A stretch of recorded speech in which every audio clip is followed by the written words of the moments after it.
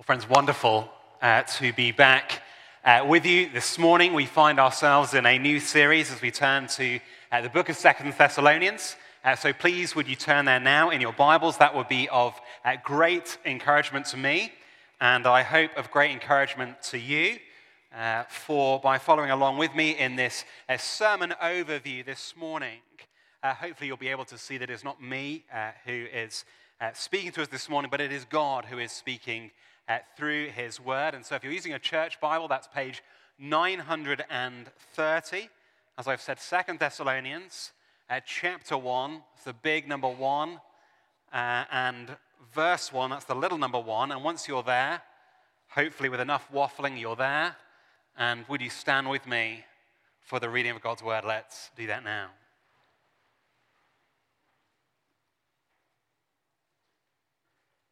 Paul, Silvanus, and Timothy, to the church of the Thessalonians, in God our Father and the Lord Jesus Christ, grace to you and peace from God our Father and the Lord Jesus Christ.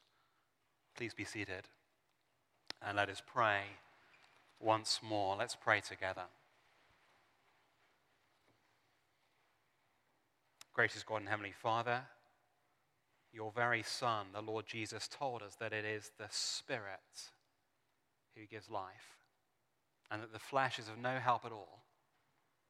And so, Father, we come before you this morning looking to grasp what this whole letter is about and not looking to our own wisdom or intelligence for that, but asking that you would bring life by your Holy Spirit.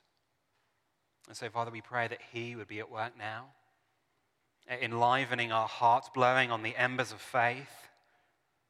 For, Father, we need you. And so we pray humbly for divine help, and we rely not upon ourselves, but we trust you to reignite hearts which are often dull and to bring vitality where sometimes weariness and laziness persist. For it is for your glory that we pray. Amen.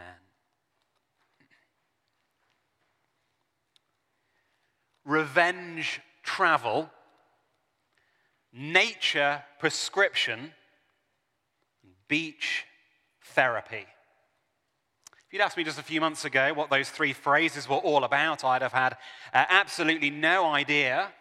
For revenge travel, nature prescription, and beach therapy sound as though 6 nouns have just been kind of plucked from the dictionary at random and kind of mashed together into 3 incoherent pairs. But today, in July 2022, apparently, those are some of the most popular captions of this summer on social media. For the caption hashtag revenge travel, it is all about taking revenge on COVID-19. For the past 2 summers, COVID has stolen our out-of-state vacations, and as a result, the Instagrammers of the day tell us that we are to punish this robbing virus by showing it that we can get on a plane again. And likewise, the caption, that the hashtag nature prescription has to do with the healing possibilities of summer 2022. For the theory is that 2 whole years on Zoom has left most of us so frazzled and overworked that many of us just need to return to the outdoors. Indeed, Time magazine recently reported that doctors in Scotland are now literally prescribing nature prescriptions for the stressed. Overworked Scots now receive booklets on gardening and walking and bird watching in the hope that the pressures of work might melt away as they immerse themselves in the natural world. Accordingly, the ultimate social media caption this summer, hashtag beach therapy, refers to the best drug on the market. For the beach is apparently the very best medicine for the overworked. So scientific research tells us now that the color blue induces feelings of peace, and that staring at the ocean changes your brainwave frequency, and that sea breezes contain negative ions, and that the warm sand between your toes incites deep relaxation. And so, in summary, if you're still stressed out this summer, remember what has been taken from you. Get in some revenge travel. Write yourself a nature prescription. And above all, remember that everything can be remedied by a bit of beach therapy. And so for the past few weeks, what did I do? Well, the health gurus and the Instagram influencers would have been very proud of me indeed, for I have done just that. Honestly, I got a bit bored of capturing my vacation on social media after just 3 days. But nevertheless, in early June, I shook my fist at thieving COVID, and I flew back to England with my family for the first time to England in 2 years. And I got outside into nature every day for hours. Indeed, just a few days ago, I was still on the beach. And was it a good break from hard work? Absolutely it was. We had a wonderfully restful time together as a family. I returned, I praised God for my vacation. I returned, I praised God that I work for a church that is so generous to its pastors and allows them periods of rest. However, when I returned on Tuesday morning, I also realized it was a problem that perhaps you have felt if you've already been away this summer, and that is that work is always there upon return. You can travel, you can take revenge on COVID, but at some point you have to come home again. You can take the prescription of a nature walk, but at some point you have to walk back into the office.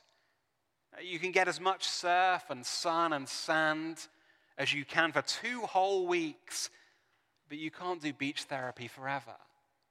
Indeed, when the vacation ends, hard work is seemingly always there to greet us at airport arrivals. But more than that, as I returned, as I thought about the Christian life, I realized that hard work never really went away.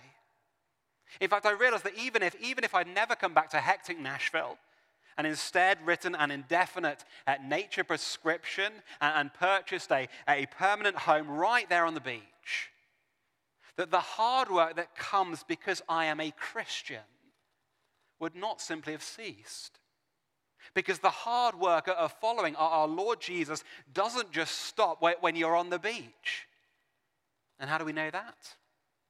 Well, we know that in part because the letter of 2 Thessalonians that is before us this morning is a letter written to Christians who are literally always on the beach. For Thessalonica, or Thessaloniki, to give it its modern day name, has always been a very chilled out beach city in Greece, built upon the calming coastline of the Mediterranean. Indeed, even 2,000 years on from this letter, Thessalonica is still a very popular vacation destination for all those wanting to escape hard work. And so, somewhat ironically, that this letter to a group of Christians on the beach is all about the inescapability of hard work and the ongoing labor that comes when you become a Christian. Indeed, Paul's letter captures 4 areas of Christian work, which is why, following this introductory sermon this morning, I have 4 subsequent sermons on each of those areas. And what are those inescapable areas of Christian work? Well, if you look down quickly at this letter, I hope that you can see there those 4 areas of work that Paul speaks to. Indeed, let me caption those for you. You'll see them up on the screen. If you look down at the rest of chapter 1, you'll see that Christians must firstly keep working hard because the world is always working against them. For Paul says in this letter that no matter where a Christian may travel to, that the Christian always finds themselves in a hostile world. And so in chapter 1 and verse 4, we instantly read of the church in Thessalonica enduring typical affliction from the world. And therefore, at the end of chapter 1 and verse 11, as you can see there, that the need for God to help them to be resolved in every work of faith. And yet, secondly, in chapter 2, we see that Christians must also keep working hard because of the ever-present nature of false teaching. Basically, Christians can never really go on vacation because Satan never goes on vacation. Indeed, in chapter 2 and verse 3, we read of deceptions that had come into this church. And therefore, chapter 2 and verse 17, do look down there with me. The need for God to establish them in every good work and word. And yet working hard in faith and doctrine are not the only things that Christians are called to. Well, if you look with me to chapter 3, you'll see that the Christians must also keep working hard to pray, because God's word must speed ahead. In short, the good news of Jesus is still on a world tour. And so chapter 3, verse 1, we read of the Christians need to keep praying for missionaries like Paul, and therefore at the end of chapter 3 and verse 5, that the need for God to direct Christian hearts to keep laboring in steadfastness. And finally, in chapter 3 and verse 6, in our final sermon, we shall see that the Christian must also keep working hard in their day jobs. That the Christians must not live a forever vacation life, for Christians are to work hard to pay the bills. Indeed, if you look at chapter 3 and verse 6, you'll see there that Christians are to keep away from idle people.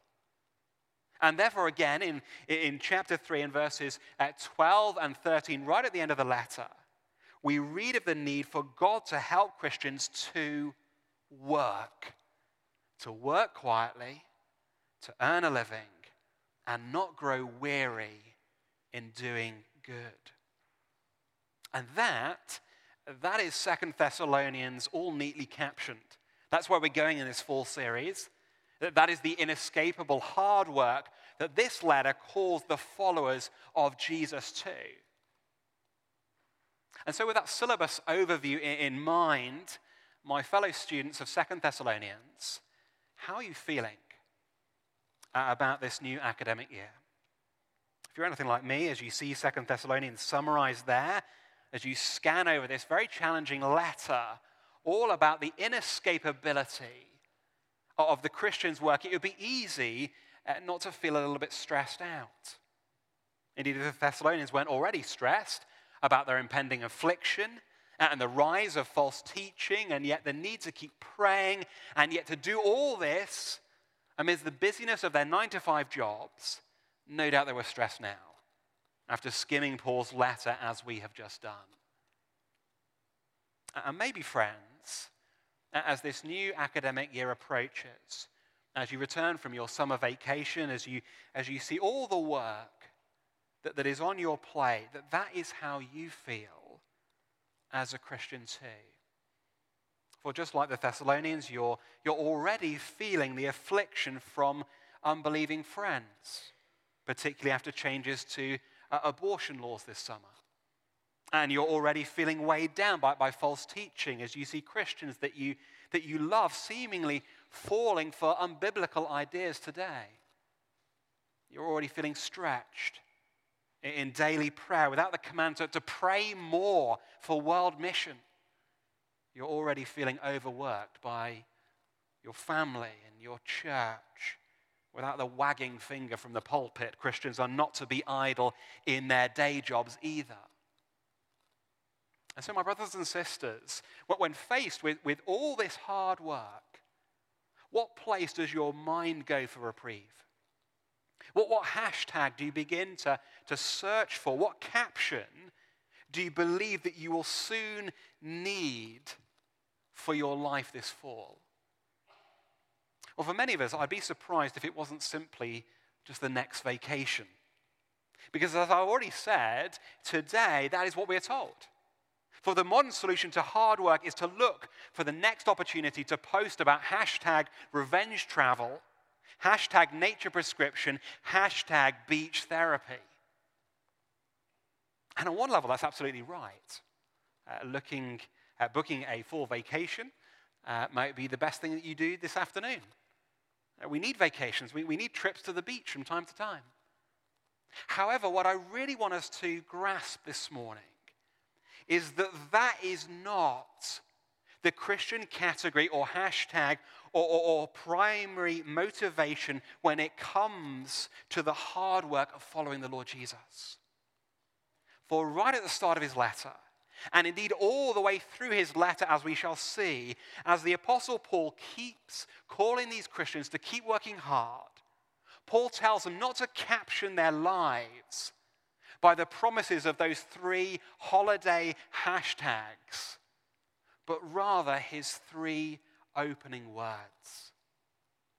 Grace to you. Grace to you. For when it comes to capturing Christian hard work, when it comes to the link for godly living amid all the affliction the world brings, when it comes to the mindset for working hard for truth, when it comes to the cross-reference for all our praying and the motivating hashtag for work in the 9-to-5 job, Paul keeps telling these Thessalonians throughout the letter that it is the grace that is given to them that will keep them. For amid the inescapability of work, Paul doesn't say, remember what has been taken from you, enjoy a vacation. But rather, he says, remember what has been given to you. Enjoy, in a sense, a staycation. Stay focused on the grace that you have exactly where you are. Remember the original source of blessing, that supernatural prescription, and not just a natural one. For at no point in this letter, in spite of their location in tranquil Thessalonica, does Paul send these hard-working Greek Christians back down to their local beaches for a little bit more therapy, to sit and stare at the Mediterranean Sea for a while and to feel the sand between their toes once more. But rather, amid all the hardship of Christian living, Paul keeps sending these Christians back to grace, back to the blessings and favor and riches that they have already received. Grace to you. Grace to you, Paul shouts right at the start of this letter, and grace be with you. Grace be with you, Paul shouts right at the end in the very last verse. And so with those bookends of grace in mind, with that motivating hashtag for hard work as the kind of the caption for this whole letter, what I want us to do just for the next 20 minutes or so is to reflect a little bit more on this grace to us, that this caption that we must have fixed in our minds as we head into this challenging letter and into the next academic year together as a church as we continue to work hard for the Lord Jesus. And to do that, I want us to ask 3 questions in regard to grace. And the first one of these is, what is the source of grace to us? What is the source of grace to us? While we were vacationing in England, you'll be unsurprised to hear that we spent a good deal of time in London, where we used to live. And accordingly, we spent many happy an hour looking down over the mighty River Thames that flows through it. The River Thames, if you didn't know, is the longest river in England. And for thousands of years, this river has given life and blessings and riches through all its drinking water and wildlife and waterways to the hard-working people of England. Indeed, by the time you get to London, when the river is kind of hundreds of feet wide, you cannot miss all the blessings of the river as you see boats transporting people under Tower Bridge and people sitting in cafes and enjoying it, and little ducks swimming on top of the water, and even billboards advertising Thames drinking water, which I wouldn't really recommend. But when we left London and headed 100 miles west for our second week of vacation, one of the things that I later realized that I totally missed during our second week was the source of the River Thames.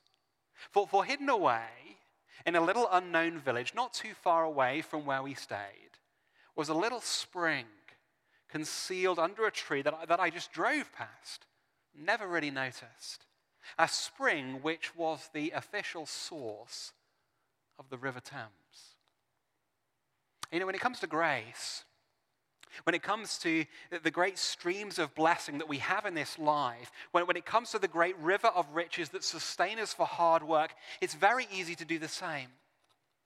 For when it comes to the gracious blessings of Christian friends and of heaven to come, which help us amid all the affliction from the world, and when it comes to the Christians who disciple us, and ultimately the Bible, which helps us amid false teaching, and prayer meetings, and ultimately the Holy Spirit, which helps us in the hard work of prayer, and jobs, and people who have been wonderful models to us at work and have helped us not to grow weary in doing good, upstream of all those gracious blessings for Christian work is the source of every grace. And yet, sadly, it is the source that we can often drive right past without giving it its proper honor. For what is the source of grace to us? God. God. And yet in this letter, Paul is absolutely determined not to let these Christians forget that. Indeed, every single time in this letter that grace comes up, he reminds them that this grace is from God. You can see that, can't you, in chapter 1, verse 2. Grace to you from God our Father. It's the same thing as we see there in chapter 1 and verse 12. May you be resolved to do good work according to the grace of God. And it's the same thing we see in chapter 2 and verse 16, which we'll come on to in a minute. And it's also right there at the end of the letter as well. The grace of the Lord Jesus be with you. Paul is desperate to remind us that the source of every grace in this life is God. You know, friends, the Christian life is a very long an arduous walk home, and we will often feel weary upon it. But wonderfully, along the way, we will find many streams of blessing that will quench us in all our exhaustion. But upstream of all those tributaries of grace, the riches of other Christians and the gifts of the Holy Spirit, and Bible studies and times of corporate prayer, which bring us great refreshment, is the source of every one of those graces, God. For grace bubbles up from God, like water from a spring. Grace is the natural overflow of God's gracious character, which floods God's people with goodness and kindness to the point where at the end of our lives we observe a wide river of blessings. Which practically means what? Well, at the very least, it means that we should not drive past so quickly the source as I did on vacation. No, instead, you and I are to make time to stop and to trace the river of every blessing in our life back to its very source, and therefore to make time to praise God, the source of every grace. And friends, that is especially true for the believer, as we shall unpack the essence of this saving grace in just a moment. But you know, that is also true in a sense for the unbeliever. For it is not as though the unbeliever has received no grace from God at all. For the Bible speaks of a common grace, which is given to every man and every woman and every boy and every girl. Indeed, if you're here this morning and you're not a Christian, you may think that you may have received no grace from God at all. But that is simply not true. For whether you accept God as the source or not, you have received grace from him. Indeed, even before this service began, you have been graciously fed, no doubt, by God's gracious hand, with food graciously prepared by the people that you made, produced by the sun and the rain that he graciously sent. For Psalm 145 tells us he showers grace on all that he has made. And so, my friend, whoever you are this morning, God is the source of every grace that you enjoy. He is the gracious source of that person or even that pet that you love. He is the gracious source of the vacation that you enjoyed and the gracious source of the job that you returned to. He has graciously provided you with everything that you have. Indeed, the Bible even tells us that God is even graciously restraining evil in your life now.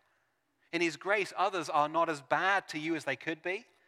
And in his grace, you are not as bad to others as you could be. Even now, Even right now this morning, God has graciously brought you here this morning to hear his voice today, to remind you that he is the source of every goodness and that he offers with a free hand the most gracious overflow of his goodness to you, salvation, found in the living waters that are Jesus Christ. Accordingly, secondly, this morning, as we as Christians reflect upon God's grace to us, that which helps us amid hard work, what is the kind of the key substance of grace? What does Paul mean as he keeps speaking in this letter of the grace that establishes us in every good work? And so question 2, what is the substance of grace? What is the substance of grace to us? Now, in many senses, as I've just said, that the substance of grace is pretty much everything that is given to us. God's grace is everything in life that we get that we don't deserve because we often forget or ignore the source of it. And so God's grace is flowers and trees and birds and safe homes and loving friends and family and relaxing beaches and delicious food. But to see what Paul really has in mind when he speaks of this grace to you, we have to jump to the very center of this letter. For in chapter 2 and verses 16 and 17, right in the middle of all this encouragement to work hard, we come to the very hinge of this letter, and we find Paul's primary prayer for them. And you just turn there to chapter 2, verse 16, and to what I believe is the heart of this letter. Chapter 2, 16.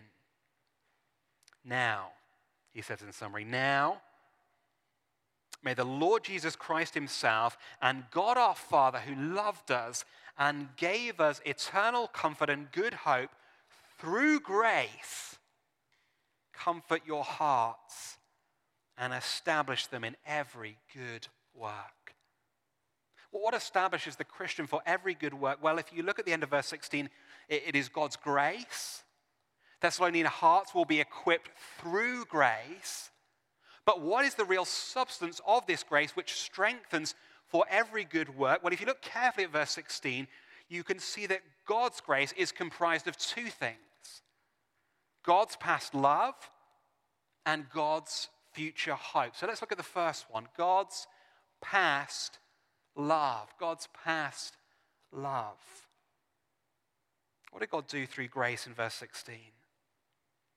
God loved us. For some unknown reason, as Paul explains, God went beyond common grace to some, and God gave Christians saving grace.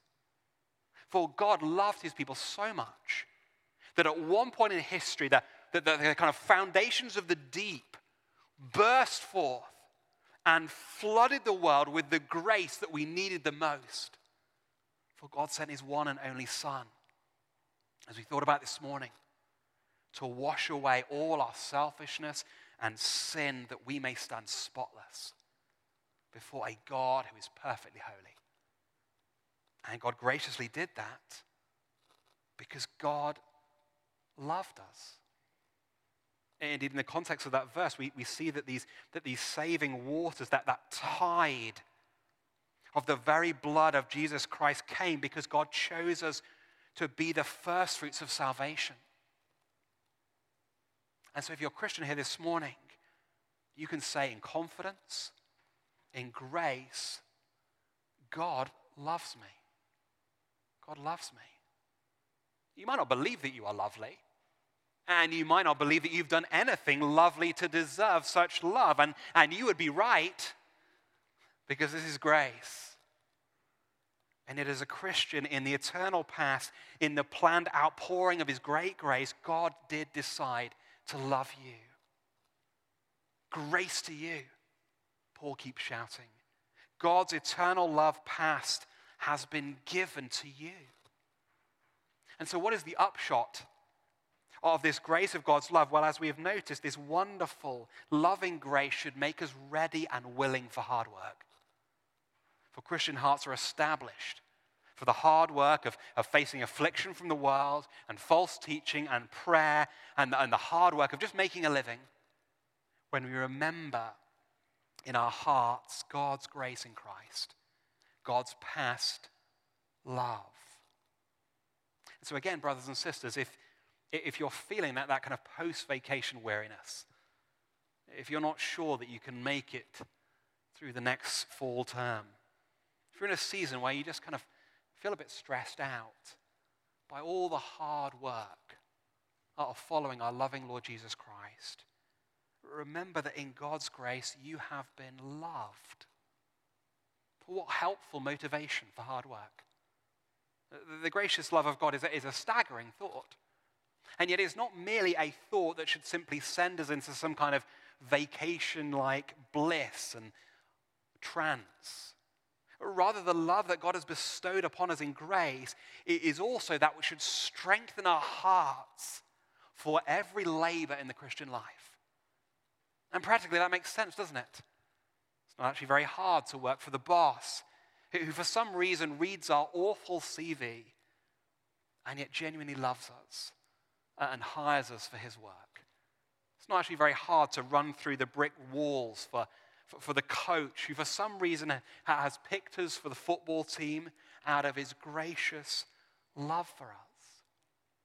And so friends, again, if we are to endure the hardship of Christian work today, the wrath of the world, the struggle against false teaching, the battle to pray for mission, the struggle to just work hard in our jobs, we must make time to dwell upon God's grace in his eternal love and the glorious truth that he graciously loved us before all time in the Lord Jesus.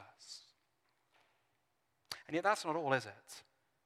For again, if we look carefully at that key verse in 2 Thessalonians and back to chapter 2 and verse 16, and Paul's central prayer for them, we also see that the ability to work hard is established by the grace of God's future hope.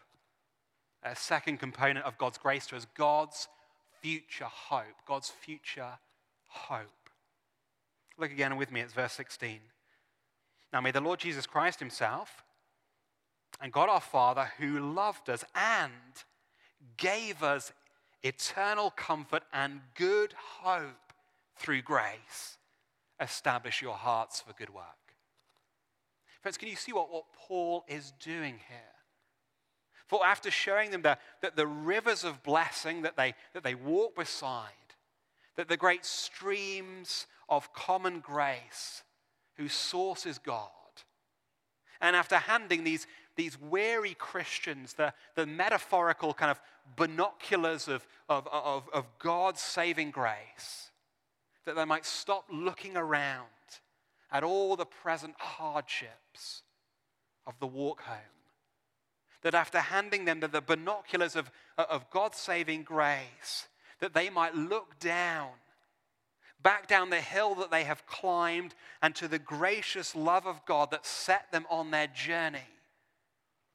That after getting them to look back at the past, that Paul now tells them to look through those binoculars of God's grace and to the other way, and uphill and to the end and to heaven and to home, where God will graciously take them. For Paul knows that wearied Christian hearts, tired of hard work, are not only encouraged and strengthened by gazing at past grace, God's love for them past, but Paul knows that wearied Christian hearts, tired of hard work, are also encouraged and strengthened by gazing at future grace, seen in God's hope for them.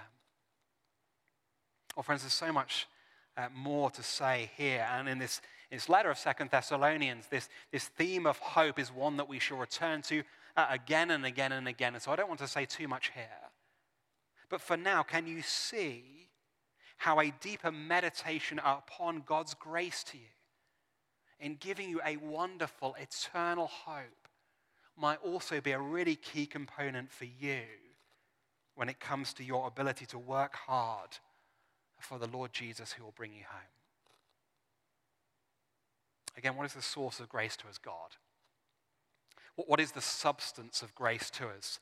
God's past love, God's future hope. But finally, and very quickly as we close, what is the side effect of grace to us? What is it that grace brings to us right now amid all the hard work of Christian living? Well, the answer, wonderfully, is peace. True peace. What is the side effect of grace to us? God's present peace. God's present peace. In the very opening of his letter, as we read right back at the start, Paul cries out, "Grace to you." And as we have seen, it is the grace of God which will help these Thessalonians in every work. However, in nearly all of Paul's letters, the hero of grace always comes with a sidekick.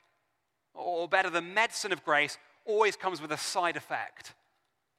What does Paul say in chapter 1 and verse 2? Grace to you and peace from God our Father and the Lord Jesus Christ. For you see, God's grace is always tethered to his peace. You can't kind of swallow the pill without getting the side effects, and you can't get the side effects without swallowing the pill. Indeed, you see that not only that at the beginning of the letter, but you also see it at the very end of the letter as well. For in chapter 3 and verse 18, Paul speaks of the grace of the Lord Jesus Christ being with them all. And so chapter 3 and verse 16, just 2 verses before it, can you see there that Paul cannot help but speak of the peace of the Lord Jesus being with them all.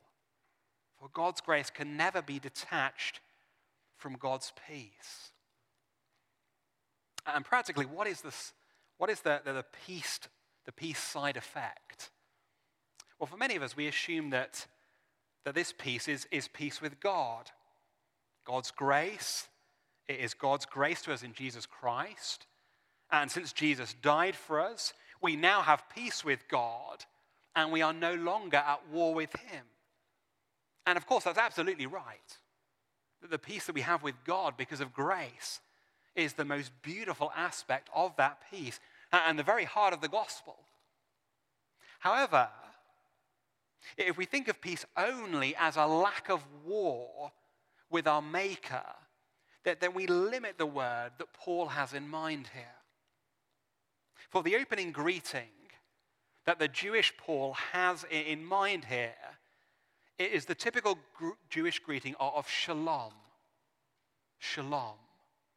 Indeed, the word translated peace here in verse 2 is the Greek version of the Old Testament word for peace. And for God's people in the Old Testament, shalom was more than just an absence of war with God. Shalom was the great hope of the fall undone. Shalom was the world totally restored and renewed. Shalom was the soul that was totally at rest in every area. As one author puts it, shalom is the everything as it should be peace. And this, says Paul, is the peace that Christians have been given now. Now, of course, we don't enjoy that peace in full. As we have considered, Christians still live in a world where we are afflicted, where there's false teaching, where prayer is hard, and we have to pay the bills. And yet, for those who enjoy and meditate upon God's grace, there is an everything as it should be peace that we start to see and we begin to enjoy glimpses of. Christian souls may feel now that those shadows of shalom in times of prayer with other Christians, times of fellowship with other believers, and even in times of great trial. For the grace of God gives the Christian soul peace. You know, one man who understood that well was a man by the name of Horatio Spafford. For in 1873, Horatio Spafford also planned a vacation from America to England with his family. But last minute, Spafford has to attend some work matters. And so he sent his wife and he sent his 4 daughters on vacation to England by themselves in the hope that he would catch up with them just a few days later. But shortly after sending them off on their holidays, his family ship was struck by another boat in the middle of the Atlantic Ocean. And every one of Spafford's 4 daughters died.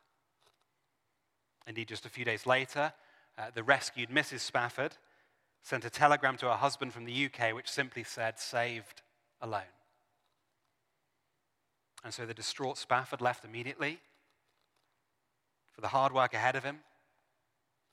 And firstly, going to be with his wife and to be like Jesus to her amid total tragedy. But when his own ship traveled on and passed by the Atlantic wreckage where his children died, with the grace of God to him filling his mind, somehow Spafford was inspired at that moment to pen the following hymn, which amazingly reflected the peace that he felt in his very soul because of God's grace. Indeed, he entitled the hymn, "It Is Well With My Soul." And as we close our time before we sing it together, let me read one verse to us. When peace like a river attendeth my way, when sorrows like sea billows roll, whatever my lot, thou hast taught me to say, it is well with my soul. Friends, who knows what trials we may face this new term? Who knows what hard work we must endure this fall, post-vacation? But in the midst of it all, remember grace to you. Remember grace to you, the grace of God's love past, that the grace of God's hope future, and the grace of God's present peace, that we may sing, it is well with my soul. Let's pray.